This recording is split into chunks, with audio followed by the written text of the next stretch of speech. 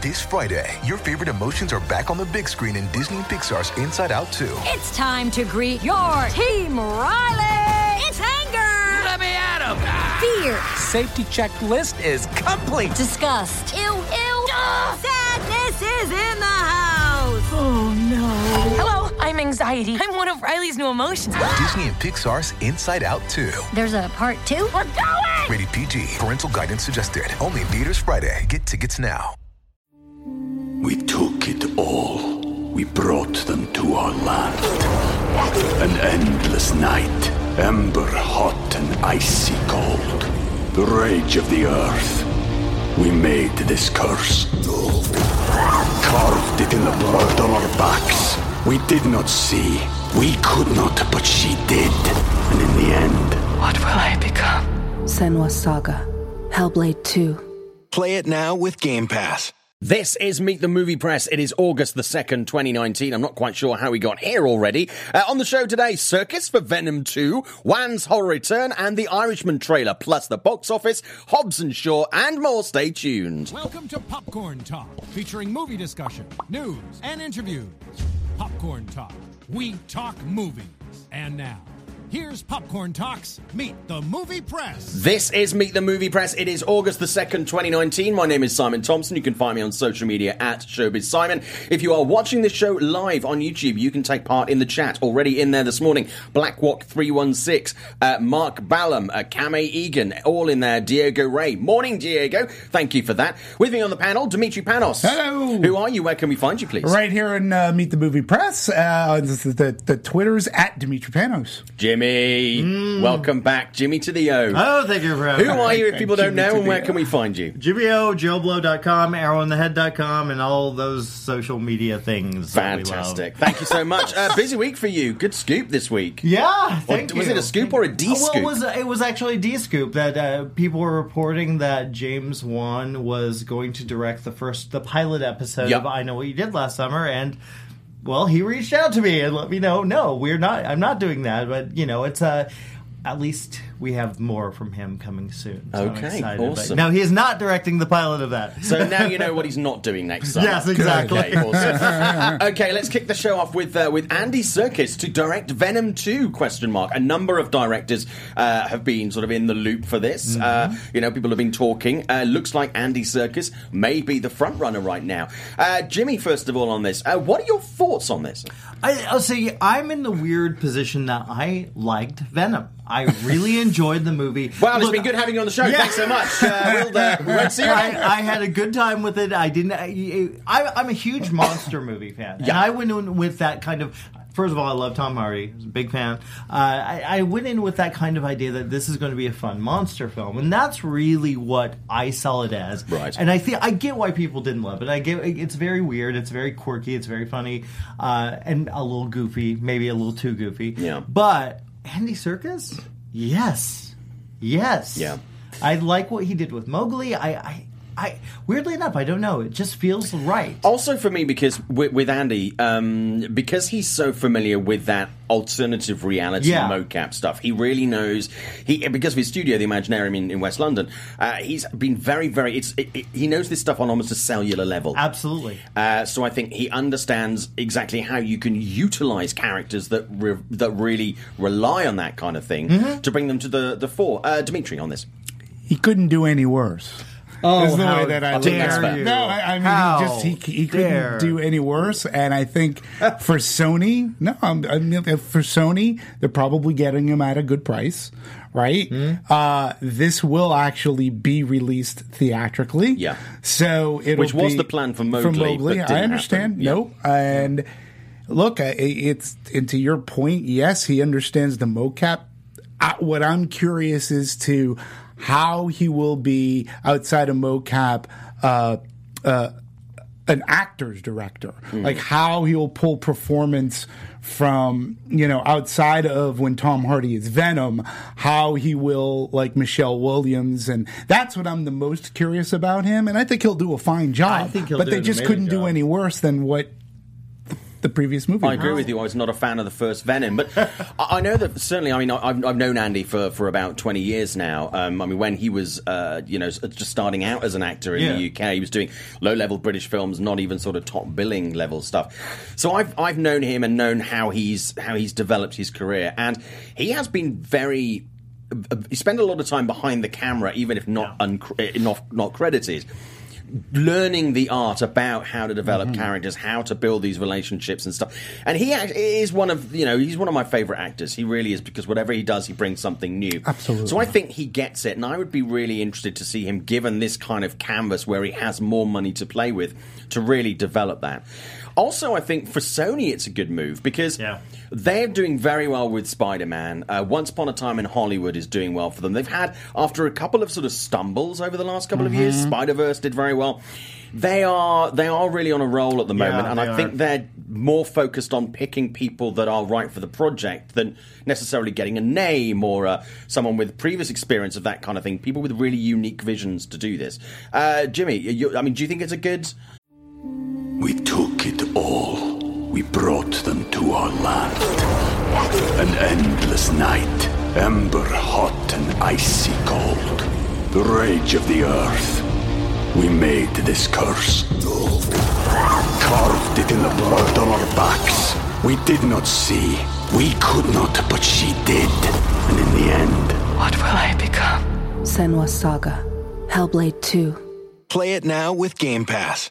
I love when people think outside the box. Yeah. I mean, look what it's done for horror. Yeah, massively. Jordan Peele. I like the idea, and like you were saying, he's an actor, and he's such a meticulously amazing actor. Yeah, I think he's going to be able to pull those performances out. I think we're going to have a Venom that's more than just a fun monster pick. Yeah. I think we'll have something that's a little deeper and a little more. But I don't more theatrical. Yes, I think, which I think lacked. Well, I mean, I know you liked Venom, but both Dimitri and I were not fans.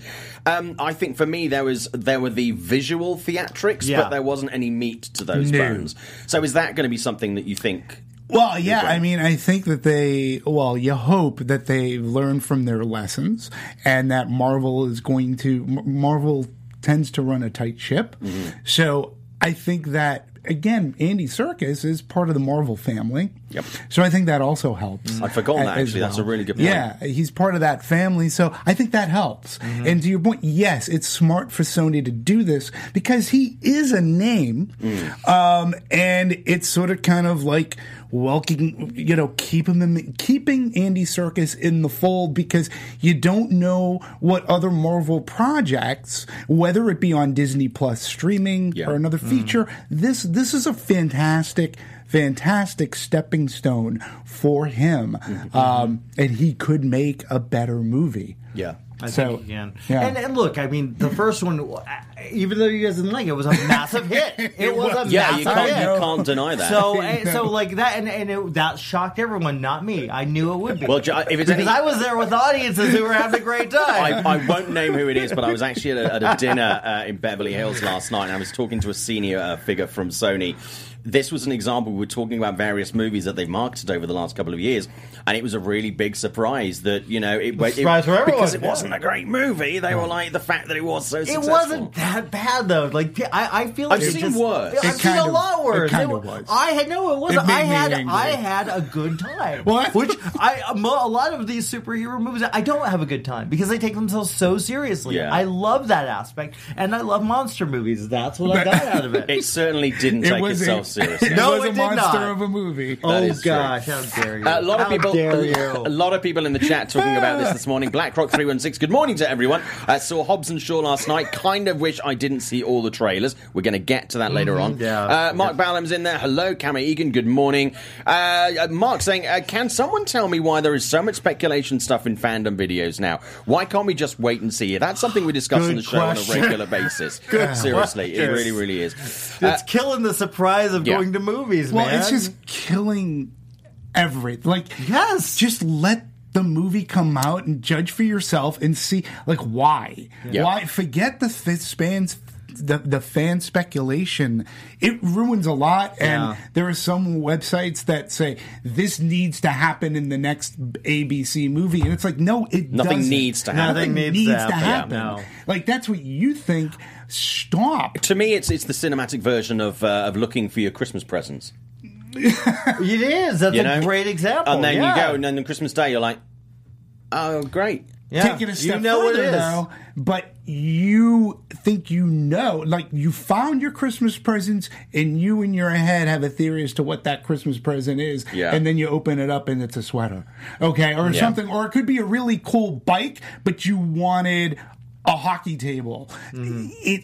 People get in such a fervor with their fan theories that when it doesn't come to fruition, they get pissed. Yeah. And it's like, well, they're not making the movie for you. Yeah. No, it's true, and there's so many. I mean, there's so many other analogies that we could draw and it kills the joy. It just kills the joy of movie making. Going to see a movie. I honestly avoid trailers a lot of the time. Yeah, I do, or I watch one and then I leave it the fuck alone until it comes out. Yeah. Film nerd Jamie talking about Venom. It doesn't matter who directs Venom 2. Respectfully, it made a lot of money, but people walked away not liking it, and the sequel will drop hard. It'll be interesting to see what happens. I think it'll be a bit of a harder sell. It always is with these movies. Another good example of that is Annabelle, and when the sequel came out, which was a prequel, was markedly better than the original Annabelle movie. But it was a hard sell, because the first one sucked. Ouija, Mike Flanagan's another great example to Ouija, and it could be, but the only difference here is that we have a Marvel character. Yeah. So it's Venom, and I think that the fandom can forgive, and I think a lot of people you did enjoy Venom. I've spoken to a lot of people who really enjoyed Venom. Like, okay. I'm not sure it'll be as hard a sell as an Annabelle. No. Annabelle was horrendous. The original Annabelle was horrendous. Yeah. But this one, I think, with the right marketing, and if they actually made a good movie, I think people are going to come back and then forgive and go, this was a good sequel. I'd be happy if they made a good movie and people didn't turn out, because at least it was a good movie. Chad Schultz saying Blair Witch 2 was better than Venom. Uwe Boll would be better than Ruben Fletcher. Wow, Chad. Wow. That's Doctor. How does he really feel about it? Seriously, I seriously hope that Ruben Fletcher has health care, because that burn is going to need some treatment, some serious treatment. Chad Schultz, I'd actually like Mogul better than Disney's Jungle Book. A lot of people did, actually. Mowgli, which is on Netflix now, is a pretty good movie. I think it's a better film by far. If you want to check that out, you really, really should. It didn't get the love that it deserved when it kind of snuck out, and as Dimitri said, it was going to be theatrical, but it got bought by Netflix. Chad Schultz, if I remember right, didn't Serkis do assistant directing on either Lord of the Rings trilogy and or Hobbit trilogy? You are correct. Yeah, he did. Yeah, he did. He's always shown an interest in making movies. And Peter Jackson and he get on phenomenally well, and they've got a lot of history together. Not a bad person to learn from, by the way. Great, especially when it comes to this kind of movie. Yeah, I mean, this big fantasy stuff. This is great. Okay, we're going to move on. I want to talk about director James. Thank you for your comments on this, by the way. Director James Wan is going to return to horror with his next film. Jimmy, take the lead on this one. I know you have a good relationship with James, and you love James's work. I do. What are your thoughts on this? Because we know James predominantly for horror. So while personally I'm very excited to see him return to what we perhaps know him best for still, some people might think, when you're being so creative with stuff like Aquaman, whether you like it or not, why go back and do more of the same? So your thoughts on this? He loves it. And here's the thing, James... It has a passion for horror. He's not embarrassed by his horror career. Because a lot of these guys, they'll make a great horror movie and they'll be like, this is really not what I want to do. Yeah. I don't want to make genre movies. Often people were given horror movies because horror had a bit of a bad reputation and was seen as if it was shit, it's horror, it doesn't matter. Right. Yes. So James is one of those guys that I think many James Wan fans are like, we can't wait for another horror. I would love to see him do The Conjuring 3. I would love that. Amen. But what excites me, you notice he only does the first two. For Insidious, he did Insidious 1, Insidious 2. Conjuring first one, second one. So whatever he does, I think there was some rumor that it was a Nightmare on Elm Street reboot. Yeah. I don't know. That's probably a rumor. I don't know. Again, it's another speculation. I want to see him do horror, but I want to see him do everything. I think he's one of those guys that's proven he can do a Fast and Furious movie. He can do a big budget superhero movie. Yet people forget about Fast and the Furious. Yes. They forget that he was part of that series. And here's the thing. He did one which probably was the most difficult to make. Paul had just passed. How do you deal with that as a filmmaker and say, yes, basically one of the stars, a beloved star of this very popular series, we got to figure out what to do with him. That is the hardest thing to do, and I don't think he could have done it any better. He did it with great aplomb. He did an amazing job. So whatever you do, James, I'm there. I'm excited to see him return to horror because that's. He's also a really fucking nice guy. He is a really nice guy. Yeah. He's one of the nicest in this business, and that's why I'm like, and his horror has such an element of fun to it, and like whimsy, and I can't wait. I can't wait. Dimitri on this. Yeah, I mean, I think for him, I think he always loves to go back to less of a budget. Yeah. I believe that he is more creative when he has lesser of a budget. Yeah, I agree. He doesn't have to fight with studio heads. So. Yes, horror is his wheelhouse. I like when you watch and chart his career, he was doing a lot of the horror before he got to Fast and Furious. And then he proved he can do big budget, which probably got him the Aquaman gig. Yep. But yet he still returns to doing, like that smaller budget.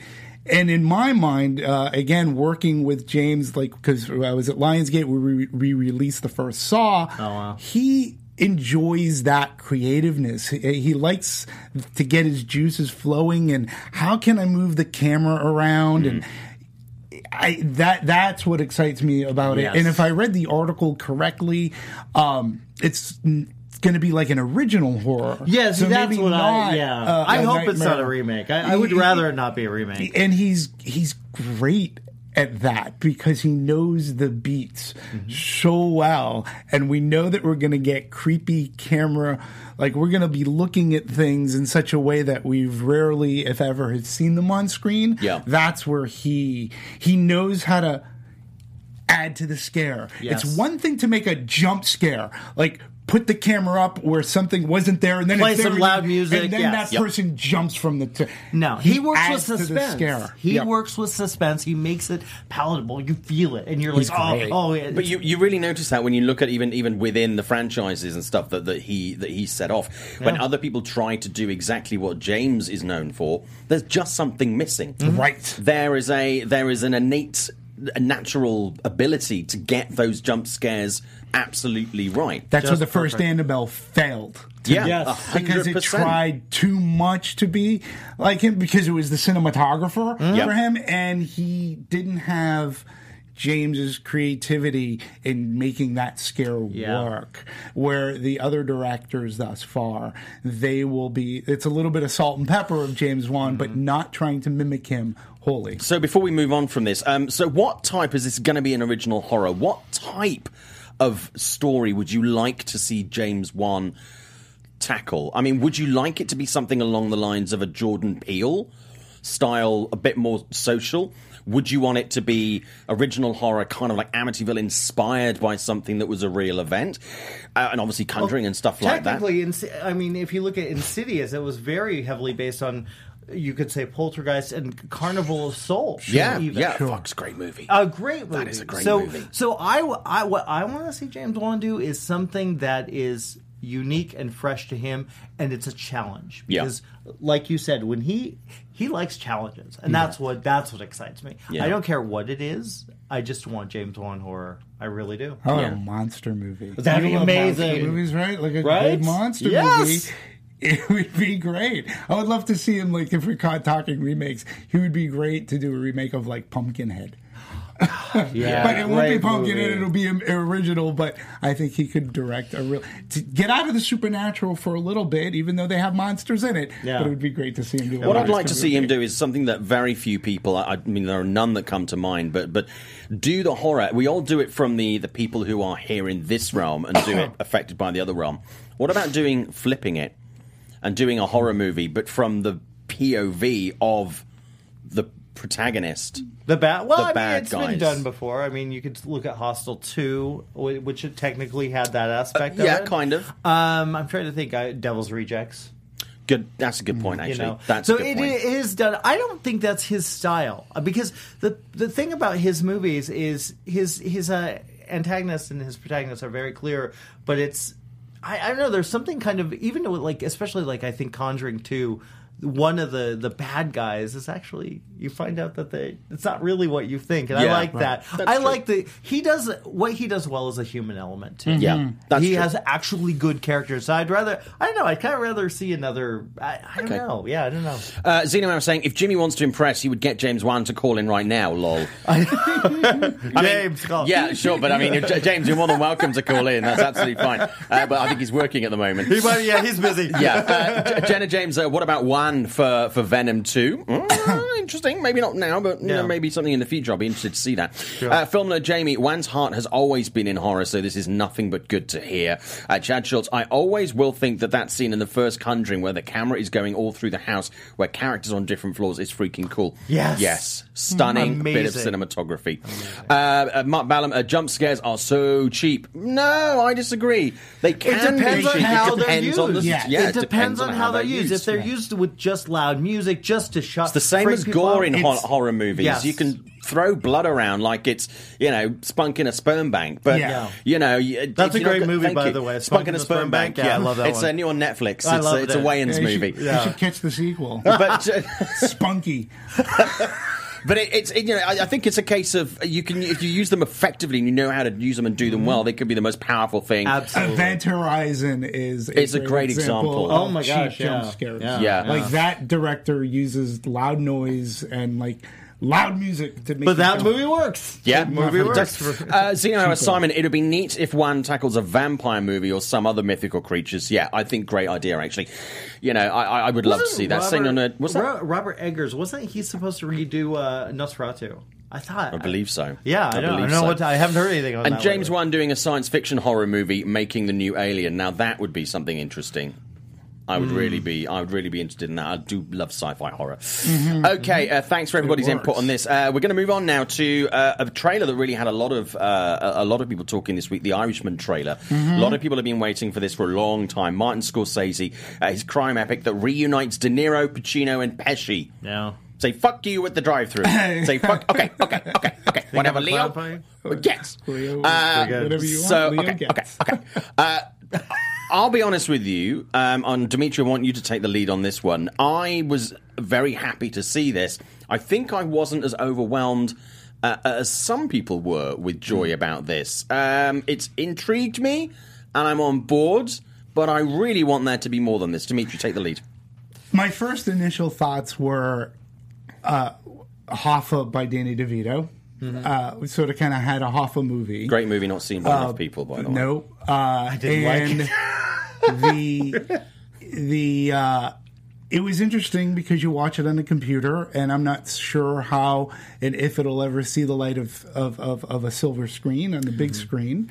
It looked like a Martin Scorsese movie. I hate to say that, but everybody loves the Martin Scorsese gangster film. Yeah. No doubt. But this guy can also direct Hugo.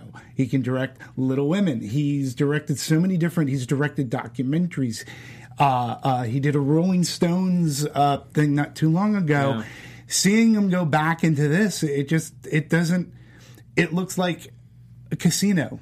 Yeah. To me, not Goodfellas, and a lot of people love Casino. I'm not smashing Casino, but it's just not Goodfellas. And the de-aging. A lot of people were talking about the de-aging of Robert De Niro. The technology has come a long way for sure, but the one thing they can't get is the eyes. There's always the shine in the eyes. You notice it in Tron Legacy. Yep. When Jeff Bridges, they de-aged him, and there's just something about that doesn't work. I'm not sure how it'll play out in a larger story, look, it's great to see all these actors come back again, and it's great to see Scorsese. You know that Netflix is going to pour probably even more money into an Academy campaign, for sure, than they did for the Alfonso Cuarón movie, which is kind of sad. I mean, like, they're just going to dump a ton of money into this. You want the movie to be good. I'm not sure we're going to get the pinnacle of a Scorsese movie. I think it'll be good, not fantastic. It's hard to recapture when we've already seen many of these people giving what are effectively some of their best performances of their career, and then bringing them back to do something that is very, very similar. It is going to get a theatrical release. There is going to be limited theatrical on this, which is going to be good. And again, I think with movies like Roma last year, I chose not to watch that on Netflix. I chose to go and see that in the movie theatre. But I was talking to an executive last night at this dinner that I was at, and they were talking about the fact that while there are people of a certain demographic who are very keen to see this movie, so kind of people of our age and, you know, men, their Netflix is obviously where it's landed, which is a very younger demographic who don't have that association with Scorsese or De Niro or Pacino or Pesci. I mean, they're like, some will be, who is Joe Pesci? You know, they won't. They don't have that association that we had from the 70s, 80s, and 90s. Joe's been away for quite a while, effectively. He has. So you've got to get this young audience involved in it who are clued in enough to know what it's about, to want to see it. It's a bit more self. So it'll be really interesting to see the audiences that go, and then if there's any data released, to get an idea of who is really watching this. Jimmy, your thoughts on the trailer? Weirdly enough, see, I grew up on Scorsese. I grew up watching, I mean, one of my favorite movies is Raging Bull. I think it's a masterpiece, and a Taxi Driver. I love Goodfellas. Being remade as a Lyft driver. Now, Lyft driver. Yeah, I know, exactly.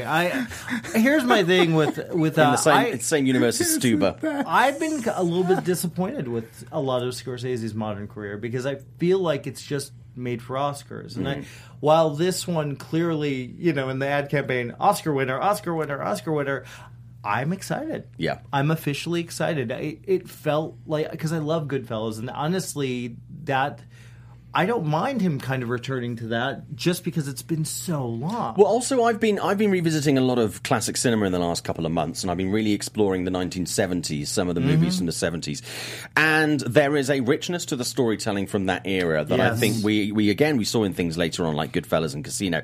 But we often lack in movies these days, where there can be great movies that can be really enjoyable, but there's that, you know, richness that's missing. It is. I feel like it's going to be, and this is I feel like it's going to be here. Yeah, I feel like it's going to be one of those movies that I don't know. I don't know. Is this going to? I don't know if this will reach the levels of even like a Departed, which, you know, I love that. I think it simply won't do that purely because of the format that it's on. Right. Because and you get that with theatrical. Yeah, you're at that, and I want to go there because to me it was a shame that Paramount let it go.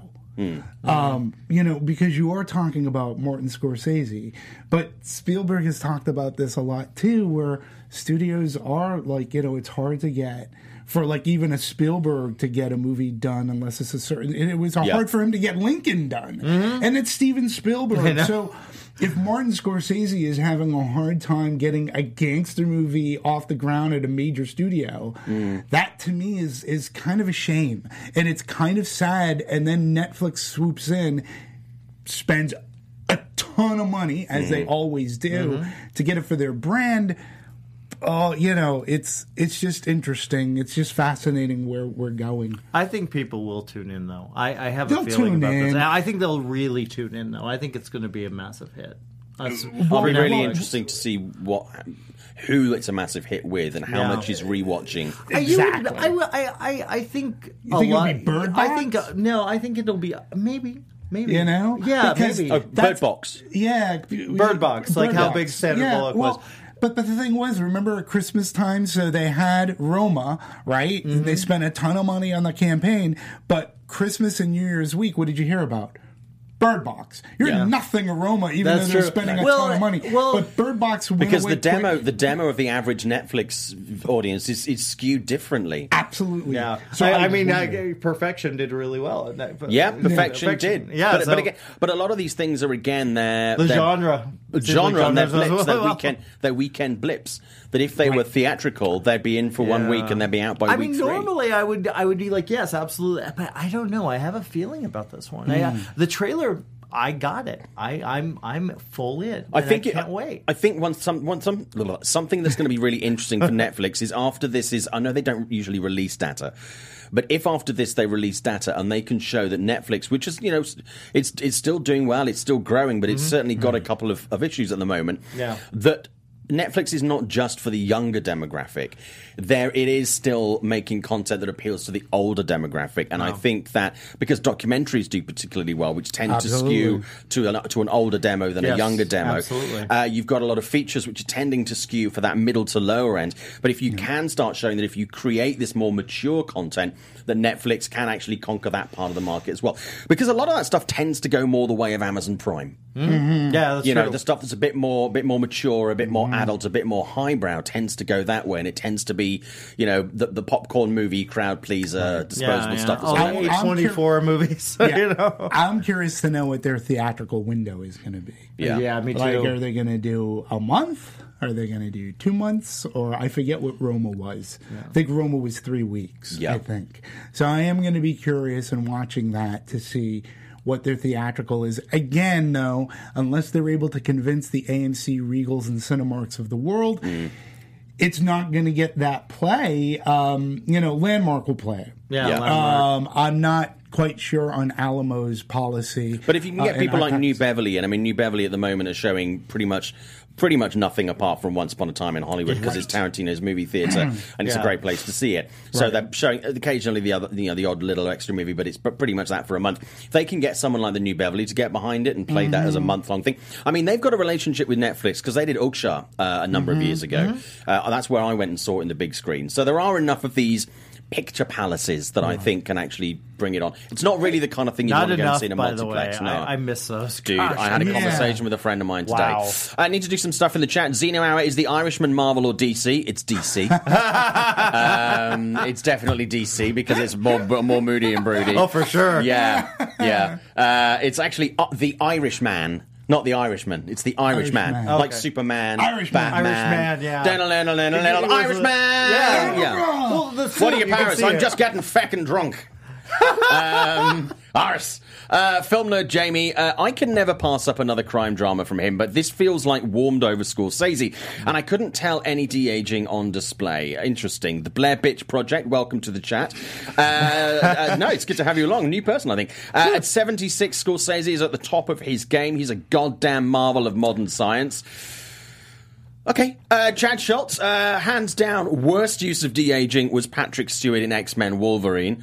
I can think of some other terrible ones. That was bad. That was bad, though. That was bad. Jenna James, the DC and Marvel fan in me, wants to see Scorsese do a film with either, like maybe Blade, Nova, or GL. I'd love to see Scorsese do something like that, but I don't think we're going to. I think if we ever see Scorsese enter that comic book world, you're going to see something like The Joker from him. Yeah. You're going to get that kind of, or Logan or something like that. Yeah. You're not going to get something else. Yeah. Scorsese has never been shy to utilize the newer tech in movie making. Blair Bitch Project there, and I feel the opposite. I really love Scorsese's recent work. He found his groove again with the Leo series of movies. Eon 001, someone do Deathstroke. What a waste of a character. That's slightly off topic, but Netflix gets bootlegged so quickly. That is a really good point, actually. Xeno Hour, I'm watching The Irishman at home. I respect anyone who wants to watch it on a big screen, but I just got a really nice smart TV and I can save a few dollars too. And I think that'll be a driver because people have already paid for this movie as part of their subscription. But personally, I really want to go and see this. One of the things that I didn't love Roma as much as some other people, but it really, the sound design and being absorbed in the big screen was a completely different experience to me than watching Roma on Netflix at home. It really changed that. And it made that movie appeal to me more than I think it would if I'd watched it at home. To that gentleman's point, though, like I was thinking about this earlier in the week, like Netflix when they release a movie theatrically, they're sort of kind of double dipping, right? Because they're getting some semblance of the box office, and they already got you coming for the monthly subscription. It's what is it? $12.99. Clearly, they know what they're doing. Well, to a certain extent, probably it's probably how they are able to afford to spend. What was it? I forget how much they paid for this, but it was a ton of money. It was a couple bucks. Yeah. Interesting saying that we're going to move on from this in just a second, but the Blair Witch Project saying the established studios are averse to risk, whereas Netflix is not. This is true. I mean, that's very true. This is as much as putting out something that is that they believe is great content, but also it's a great advert for Netflix. Netflix releases a lot of different types of things, so they don't. There's not like just we only do this, we only do that. Yeah, and you see a lot more risky projects on Netflix. Within the past few weeks, it's been in the news. Their subscribership has actually, for the first time ever, came down. Really? Yep. So their stock actually kind of dipped too, and they also came out publicly to say that they're going to start curbing on their spending for picking up these projects. So it's interesting. It looks like they're going through a minor transition. You never know what Disney Plus, I think that Disney Plus has them kind of scared, and everybody else is coming out with their streaming service. But I think the three are going to be the Disney Plus, Netflix, Amazon Prime, and then Hulu is in there. Yeah. But that's also Disney. Interesting, though, and I'm going to move on from this, but it's interesting to see that Disney have pushed some of their writing resource towards Hulu in the last week, which is very interesting. So that's starting to really consolidate. Moving on to It, Chapter 2. It's going to terrify audiences for nearly 3 hours. That is That's a long horror movie. That's a long horror film. That is a long horror movie. How long was the original? The first film was about 2.5 hours. But if I remember correctly. The one that was out a couple of years ago? Yeah, that was like 2.5 hours. Yeah, so it's not terribly different from the first film. Yeah. Clearly, the first film worked for a lot of people. It did, and I'll be honest with you, even though I think a lot of movies these days are too long, if you've got a really good movie and you need it to run for 3 hours, then let it run for 3 hours. But unless you could trim 30 minutes out of it, then do 2:30. But if you really think you need 3 hours to tell this story, I'll give you 3 hours. Well, it won't put me off going to see the movie at all. Not at all. No. Not at all, because I had such a great experience with the first one. And because now we're also... Look, you're dealing with the kids that everyone liked the cast in the original film. Yeah. You have this new amazing cast, this amazing group of actors. They're going to utilize the young cast, too, in some way. So I think you probably at least need that lane. You might need the lane. Yeah. Simply because it's a huge book, and it's a wonderful book. There's so many great details that I really hope they put into this film. Yeah. And I hope they improve on the giant spider from the TV movie. Well, do you know, half of me thinks yes, and half of me thinks no. So the fever dream orgy at the end. That may not happen. That may not happen. Wow. What a fascinating book. It's a very fascinating book. It is. It really is. I remember, it's one of the first Stephen King books I ever read. Oh, wow. Yeah, and it was, it blew me away. Yeah. And I kind of like the original TV movie. It's kind of chintzy. I do too, it's good fun, Tim Curry, though, is fantastic. Oh, he's amazing. He's amazing as Pennywise. Yeah, I mean, look, that movie has some faults, but there's some legit creepy moments. Think about it as a television movie, though. Yeah. But when you say it has faults, what are you comparing it to? Because at the time when it came out, we didn't have all this streaming, right? It was a ratings powerhouse. And when you look at the stardom that was in that show alone, you had Harry Anderson, John Boy, Richard Thomas, I believe, Tim Curry. Olivia Hussey. You had an amazing cast of television superstars of the time. And again, it was a ratings powerhouse. Yeah. But I mean, if you think about how many TV movies have gone on to become effectively like legacy movies. Yeah, that people still talk about today. People still talk about. I mean, you've got... That doesn't happen. Salem's Lot, there's like a handful. The Stand is just about to be released on Blu-ray. So there's a handful of these that actually then, have the legs and the legacy that a movie does. Most of them Stephen King. Most of them Stephen King. A lot of them are. It's incredible. The miniseries. But Yeah, so 3 hours. I mean, I want to make sure that it's not overstuffed, but it is one of my most anticipated movies of the year. By far. In terms of opening box office, where do you think that's going to rank in the year? I think it's going to give an opening box office weekend of top 5 proportions for this year. Absolutely 100%. Which would be impressive in any year, but this year we've had some fucking insane opening weekends. Yeah. And then like a huge drop between everything else. Yeah. So I think we're going to see top 5 of the year. I think too. There's a high anticipation level, again, based on the love of Chapter 1. Yeah.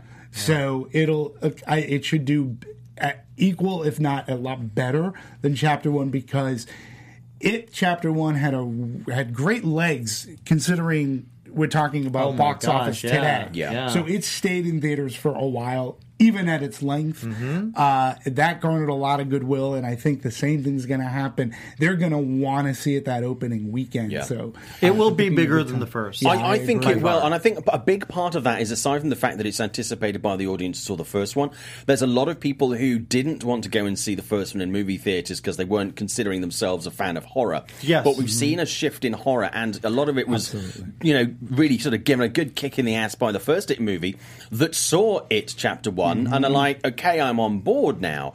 So I think you've got that additional audience who simply didn't think they wanted to see the first one, and now can't wait for the second one. Yeah. So I'm super psyched for that. Let's talk about a couple of trailers that came out this week. We've already touched about The Irishman.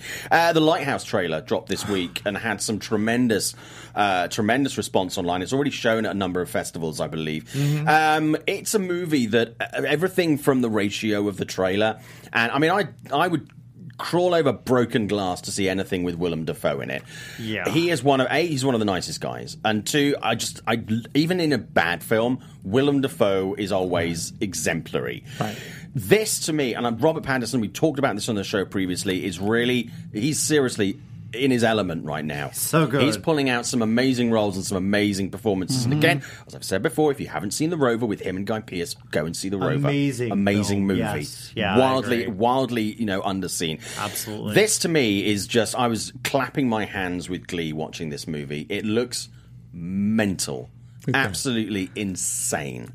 Yeah. Your thoughts on this? And you kind of have to go in knowing that it's sort of a cheat, like The Witch was kind of a cheat. They cut a phenomenal trailer for that. Same director. Right? Same director, yeah. And then you see it, and if you were expecting a faster-paced traditional horror movie, you didn't get it. I loved The Witch. I think we're going to get something similar here with The Lighthouse. I think they cut an amazing trailer, but just for the look, it's New England style. It's supposed to take place in New England. Willem Dafoe, Pattinson. I love the look of the trailer, and I loved how it was cut. And I love this director just because of The Witch, to me, is one of my favorite horror movies of that year. Can't wait. Yeah. Yeah, I'm excited. I can't... It's weird. It's one of those trailers that I'm not really sure of. I'm not really sure what to think yet. And that's a good thing for me. Yeah. Because I don't know what to expect. I have no idea what to expect. I know it's going to look cool. Yeah. I know it's going to be a little weird. It could be really boring and lame. I don't know. But there's something about it. The Witch was an absolutely compelling movie. And I know a lot of people didn't like it. Because it's not your typical horror. But I don't know, there's something about this, and like you said, Willem Dafoe and Robert Pattinson together. Yeah, great. I'm in. Those beards, man. I love black and white movies, man. Bring black and white back. Seriously, black and white movies. In the right context, oh my God. Tremendous. Yes, absolutely amazing. So I'm super psyched about that. And me too. #beards. Very big fan of that. Let's also talk about another one, but it's time to step into Blumhouse Corner for this one. Blumhouse Corner. That's the sound of fun. The Hunt trailer this week. We saw more. We saw a little teaser quite recently. This feels wildly derivative for me because it looks like a number of movies that we've said. Hard Target, Surviving the Game, a number of those movies. Even there's an element of Southern Comfort and that kind of movie. The Hunting of Humans by the wealthy. Very interesting. I'm really looking forward to this movie. This kind of movie, I don't think we have enough of. We used to get it a lot in the 90s. And the 70s as well. And the 70s, yeah. And I'm really... I don't know how popular this movie's going to be. I don't know how big it's going to be. I think it's going to be sort of performing around the middle range for Blumhouse movies, kind of where the first Purge did. But I can't deny I'm really excited about this movie. I'm looking forward to it. Jimmy on this. Yeah, I like what Blumhouse does. I really respect what they do. They take these really interesting ideas. A lot of times they've been done before. You've seen it before. Yeah. But they add their own. They get fresh directors who have vision, love the genre, and they make something for, at the most, $10 million. I mean, they really, really low budget. They don't really leave that ballpark figure. Yeah, much they really at all. don't, and it works because they make money off of it. So yeah, I'm pretty full in on this. I like that. I love those types of movies. I love it because it's hunting humans, man. Yeah, it's an interesting trailer because the way that it starts off is really fascinating, and I love how it starts off in the gas station store. Yeah. Right? And she kills these two people, comes out, well, why'd you kill them? Because they lied. Because we're not in Nebraska or wherever it is. Yeah. And you go, oh, okay, so this is different. But then it goes into that hunt and you're like, oh, it's hard target. But the female lead seems to be she's going to carry her own. And I enjoy watching, to have a good female lead do this kind of thing. I really like that. Thinking through things. And I know we'll talk about maybe Hobbs and Shaw had a great kick-ass female lead. Mm-hmm. I like that sort of thing. And you're right. If Blumhouse is doing their spin or take on something, it should be interesting. Yeah. I'll be there. I'd like to see it. I saw the trailer last night. It looks great on the big screen. Yeah. It's fun. Very quickly before we move on to something, and then we're going to go to, we got about 15 minutes left on the show, so we're going to go to the reviews in that and box office. But I just want to touch, someone mentioned this, the Tenet teaser has dropped in theatres this weekend, Chris Nolan's new movie. Nobody really knew that was coming. Nobody kind of gave a heads up on that. It took everybody by surprise. I still have a love-hate relationship with Chris Nolan movies. Some of them I'm instantly bowled over, and some I know people get very excited about, but they don't work for me, which is fine. Everybody has their own tastes. Are you excited about a new Chris Nolan project? I'm always excited about Chris. I'm like you. There's some I think are absolutely brilliant. There's some that don't quite work for me, but I love that he has this fan base, and I like that it gives him the chance to do things that are unique and different. I like the idea that he's dropping it in theaters first, because we got into this online thing. I think that's cool. But that's what he's always a proponent of that. He, like Spielberg, is a man that will always go for the theatrical experience. I did see the trailer last night.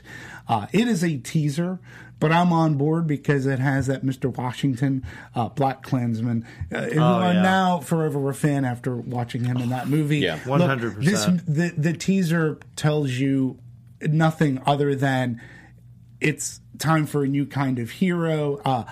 It's filmed in 70 millimeter, the way that Nolan loves to work some scenes, so it'll fill out a big IMAX screen beautifully. And it'll look amazing. I'm a huge fan of Christopher Nolan, and I have a love relationship. I really enjoy what he puts out because it's going to celebrate going to the movies. And he makes movies. And he's still a man that will show up dressed nicely. He has a plan, and I love when he puts it all together and we see something that we haven't quite seen before. So this looked good. I can't tell you what it's about because it tells you nothing. The movie's not coming out until next year. Yeah. So... Do you know what? It's okay not to tell anybody about the movies. It's totally fine. It's totally okay. I would love it if wouldn't it be great if that was the only trailer? That they just released the one trailer and that's it? And it's about maybe a minute. It's not a long... thing. But I saw this in IMAX too. It looked great. Oh, wow, cool. Yeah. A couple of people in the chat before we move on to box office and the week's movies. The Lighthouse trailer didn't hook me. That's from Xeno Hour. Blair Witch Project. Go listen to the A24 podcast with Robert Eggers and Ari Aster. It's great. After you've watched Meet the Movie Press. Please, thank you. No switching away. Xeno Hour, talking about The Boys. Blair Bitch Project. A24 is doing a great job of encouraging and supporting unique filmmakers. Agree. 100%. Audiences just need to turn out and see the goddamn movies. Yes. That's the next step. Yes. That's true. Could The Lighthouse be Patterson's first Oscar nom and win? I mean, obviously, I can't say for sure, because I haven't seen the movie. It depends on how genre it is. It depends on how genre it is, but I certainly think he's going to get a lot of attention, perhaps around... A lot of great genre performances do not get Oscar nominations, not even close. Unfortunately. And people are talking already about Hobson Shaw, which we're going to get to in just a second. Blair Witch Project, Nolan is a master. So I think it's very interesting. And apparently the Tenet trailer leaked, which is a shame. I'm going to wait to see it in movie theatres, to be honest with you, because even though, like I say, I have a love-hate relationship with Chris Nolan's movies, I always go and see them in the movie theatre because that is where they're meant to see. Watching Dunkirk on the phone is pointless. Same thing with Inception or Interstellar. Anything at all. So let's talk about box office, and then we're going to go into week's big reviews of the movies. Universal's Hobson Shaw Thursday night previews, $5.8 million. That doesn't suck. It's not too bad, but I believe it's kind of below what the other films in the franchise have actually had in previews. So the opening weekend is now, I think, looking around the 50 million mark, which is a bit lower than expected. 65. But I think it's going to go more. I mean, I genuinely, there are a lot of people who are talking about this movie. I would be surprised if it doesn't go more, I think it can do 60, 65 easily. Because I also think it's going to be a pretty... Look, I didn't love the movie. I really enjoyed it, but I think it's about a half hour too long.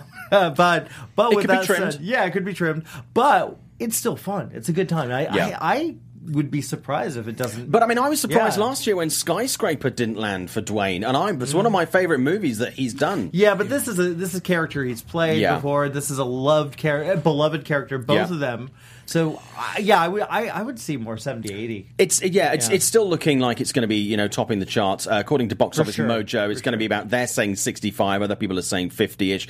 The Lion King is going to be down into second place, 38.4. Once Upon a Time in Hollywood is going to go third place, 20 million. For a Tarantino movie to go 50% on second week is actually pretty Biggest good. Opening, so Biggest opening, absolutely. so he's done pretty well on that one. Good for him. Spider-Man Far From Home, Toy Story. Crawl is still out. If you haven't seen Crawl, go and see Crawl. Please, it's amazing. Aladdin, The Farewell yesterday in Stuba. So it's great to see The Farewell in the top 10 because it's only on like 400 theatres across the whole of the United States. So to be in a number of theatres and to still be mid-table top 10 Word of mouth, good. Man. Word of mouth helps. I would be so delighted if I was involved in that movie. I wasn't, but I would be. Great movie. So it's going to be a good weekend for Hobson Shaw. Let's talk about that in just a moment. There are a couple of other movies we want to talk about, and I also have to say I'm going to be on the LAFCS presents the Film Critics review show after this, so do stick around for that. We're going to be looking at all these movies more in depth, but let's go through a few of these. Out this week, Them That Follow. None of us have unfortunately seen that movie. It does look good, and I know it has played at a couple of reviews and got some pretty favourable responses, so it'll be interesting to see how that goes this week. Third release this week is Loose. Now, Dimitri, we've all seen this, right? I missed this one. Okay, so Dimitri, let's have you take the lead on this one. What did you think of Loose? I think Loose is a modern-day Hitchcockian tale that deals, it's social, moralistically challenges. To me, this movie, I didn't know who's who until the end. And I'm not saying that as it being a mystery, but people's motivations in this movie change on a snap. And the topics that this movie brings up, I think, are so discussion-worthy. And I think the performances to a T were fantastic. I was riveted.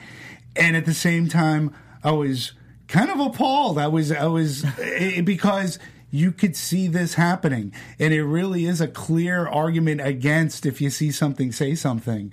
And it's really just a fascinating tale of this family who has adopted an African-American boy who is raised in military kind of thing. And he's brought up to be this he's going to be a valedictorian, he's a great debater, he's a great orator. And it's what happens when he chooses for a paper to write about this, I believe, some fascist in history who believes in violence. And then it sort of kind of raises a red flag in a teacher, and they do a peek in the locker, and they find illegal fireworks. And then it's like, whoa, what do we do with this? And then, was the search legal?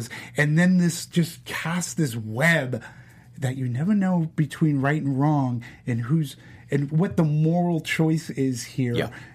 I thought it was brilliant. I really did. It was very simply directed, but the performances were fantastic. Kind of reminded me of Ben is Back, because Ben is Back, like motivations, you never know what the motivations amazing movie. I had something similar watching this. And there's an element of like, are you protecting the younger character in this, or are the parents protecting themselves? Right. What do they do? And it's about loyalties. There's a lot going on in this movie. The performances are across the boards. Even from sort of the less key characters, kind of the level B characters. The performances are stellar with this movie. Oh. This is a movie that literally came out of nowhere. But it's one of the best movies of the year. Did you know it was a play? I didn't know. I had no idea. I literally knew nothing about this until I saw it, and then I researched it more. So I went into this completely blind, which I think is the way that you really need to go into this. It's one of those movies where that really plays a benefit. I mean, stellar performances. The script is beautifully written. As an adaptation, it's incredible. It really is a great movie. I'm sold. Well, yeah, but it's a real kind of sit down and just take it in. Go in blind and just take it in and let it happen. See it kind of happening. Yeah. And it deals with regular people. And Ma, why can't I think of her name? Octavia Spencer. Yeah. Well, she totally makes up for Ma. 100%. Hey, Ma was fun. Do you know that made me more angry about Ma, because I'm like, I was like, you're so good, Octavia. What happened with Ma? It was fun. I'm liking the unpopular movies today. So, Luce, if you can find that, I know it's not getting the widest release, but seriously, Luce, spelled Luce, is definitely worth checking out. And Ren Ma, is it what you're saying? No. It's the perfect double bill if you only watch Luce. How dare you? Okay, The Nightingale is another movie that comes out this week from the director and writer of The Babadook. It's more kind of dark. It's not horror. I would describe it as a gothic thriller. When we received this screener, did you see this, Dimitri? I did. When we received the screener, it came with a warning because of some of the content within the film, which I think, for me, the warning that came with it made it appear that it was actually going to be more in your face and more edgy than it actually was. As edgy and as graphic as some of this film is. So that, I was kind of like, oh, okay, this is terrible, but it's not the terrible I was expecting. It's a powerful, interesting movie. Again, I came to this one pretty blind, purely knowing, the heritage of the director and writer, and she is amazing. This is a film that really, it's a revenge story. It's a tale as old as time, but told in a very new and unique way, with a lot of interesting social beats that are still very prevalent now. Jimmy, I know you're also a fan of this movie. Yeah, well, let me start off with, if you like movies like, say, Lady Vengeance, or let's go more sleazy, I Spit on Your Grave, this is not that movie at all. It is a revenge tale, and it feels like The Babadook in the sense that she creates a more grounded view of this Great kind way of to describe what it. This girl goes through, what happens to her, why she goes on this journey, why she meets this other guy. You want to know a little about this as possible, because it's such a fascinating story. It's weird because I don't even know how I feel about the ending yet. Yeah. I'm still thinking about it, which to me is always interesting. I like when a movie, even if I don't enjoy the movie, I like when it keeps me thinking, and I'm still like, wait a second, and that. The two lead performances are two of the best of the year, by far. Yeah. By far. This, for me, was completely different in context, but it reminded me of a movie that's coming out next year that played at Cannes this year, a movie called Bull. which I was absolutely impressed with. This has a completely different story, completely different context, completely different setting, but some of the beats were very similar. Dimitri on The Nightingale. To me, to me, it is a horror movie. Oh, sure. It has monsters. It has ghosts. They were created by the monster. Yeah. And it is brutal. I'd never seen an oppressed kit. This has trigger effects, and they warn you. This is as brutal, if not more brutal, than say Irreversible. See, I didn't think it was. Oh, I didn't think it would. But she's brutalized for 10 minutes. Oh, Jesus, I mean, but the brutality.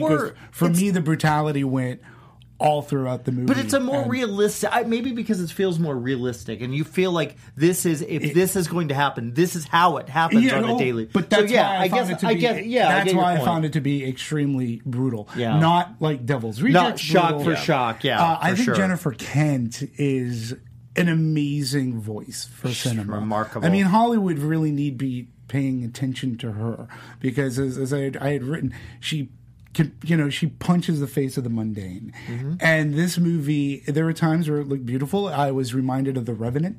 Yep. Yeah, it's very much like that's a great comparison. Another revenge tale, but man, again, very different. Very different. Very different. But I really found the movie to be powerful, but it is brutal. I do not believe it's for the faint of heart. No, it is definitely not. No. On another note, before we move on to Hobbs and Shaw, Sam Claflin in this. Someone we had this discussion. Yes. Who is often is the nice pretty boy kind of thing. In this, he is a fucking monster. He's awful. And awful. His best performance today. This movie is terribly prevalent, by the way. I'm sorry, I get the right word wrong.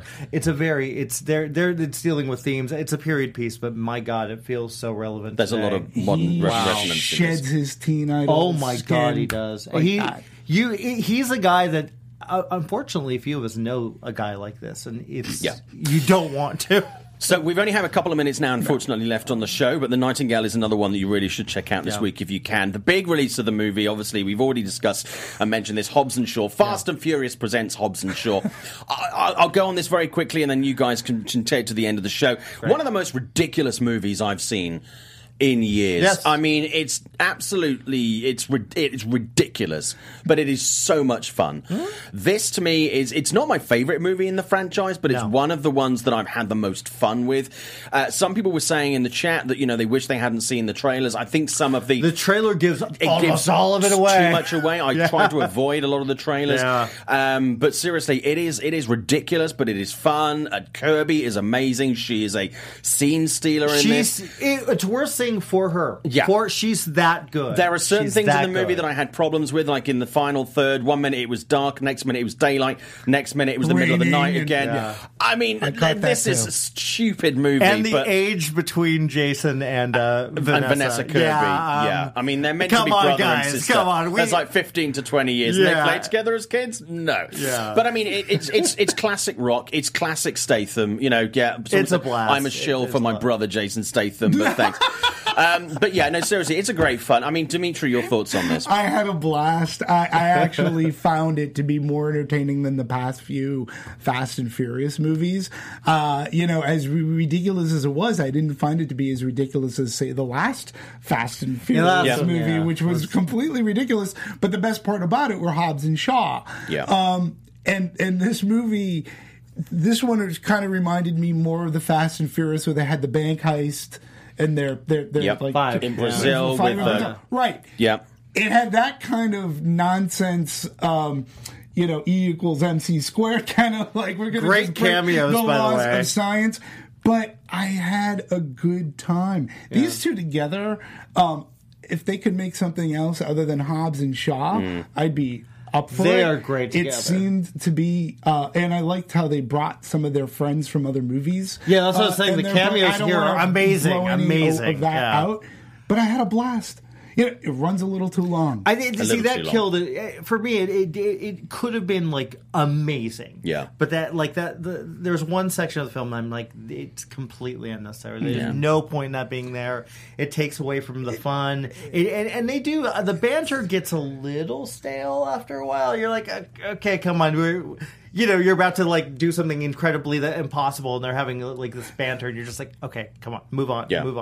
But no, I still enjoyed it. I think fans of the series are going to have a great time. I think the word of mouth is going to be really good. For sure. The crowd I saw it with last night, which was a paying crowd, they applauded. They stayed to the very, very, it's very, going to be very a big end. hit. Yeah, I think so. I think people are. I had a blast. It's Vanessa Kirby. Vanessa Kirby, and she's the MVP of this one. And of tentpole movies this summer, it's seriously, it's. Good you point. pay your money, you have a great time. You get what you see in the trailer. It doesn't cheat you. No. And for what we've seen this summer, this is definitely a better one. Guys, thank you so much today. We got a lot in.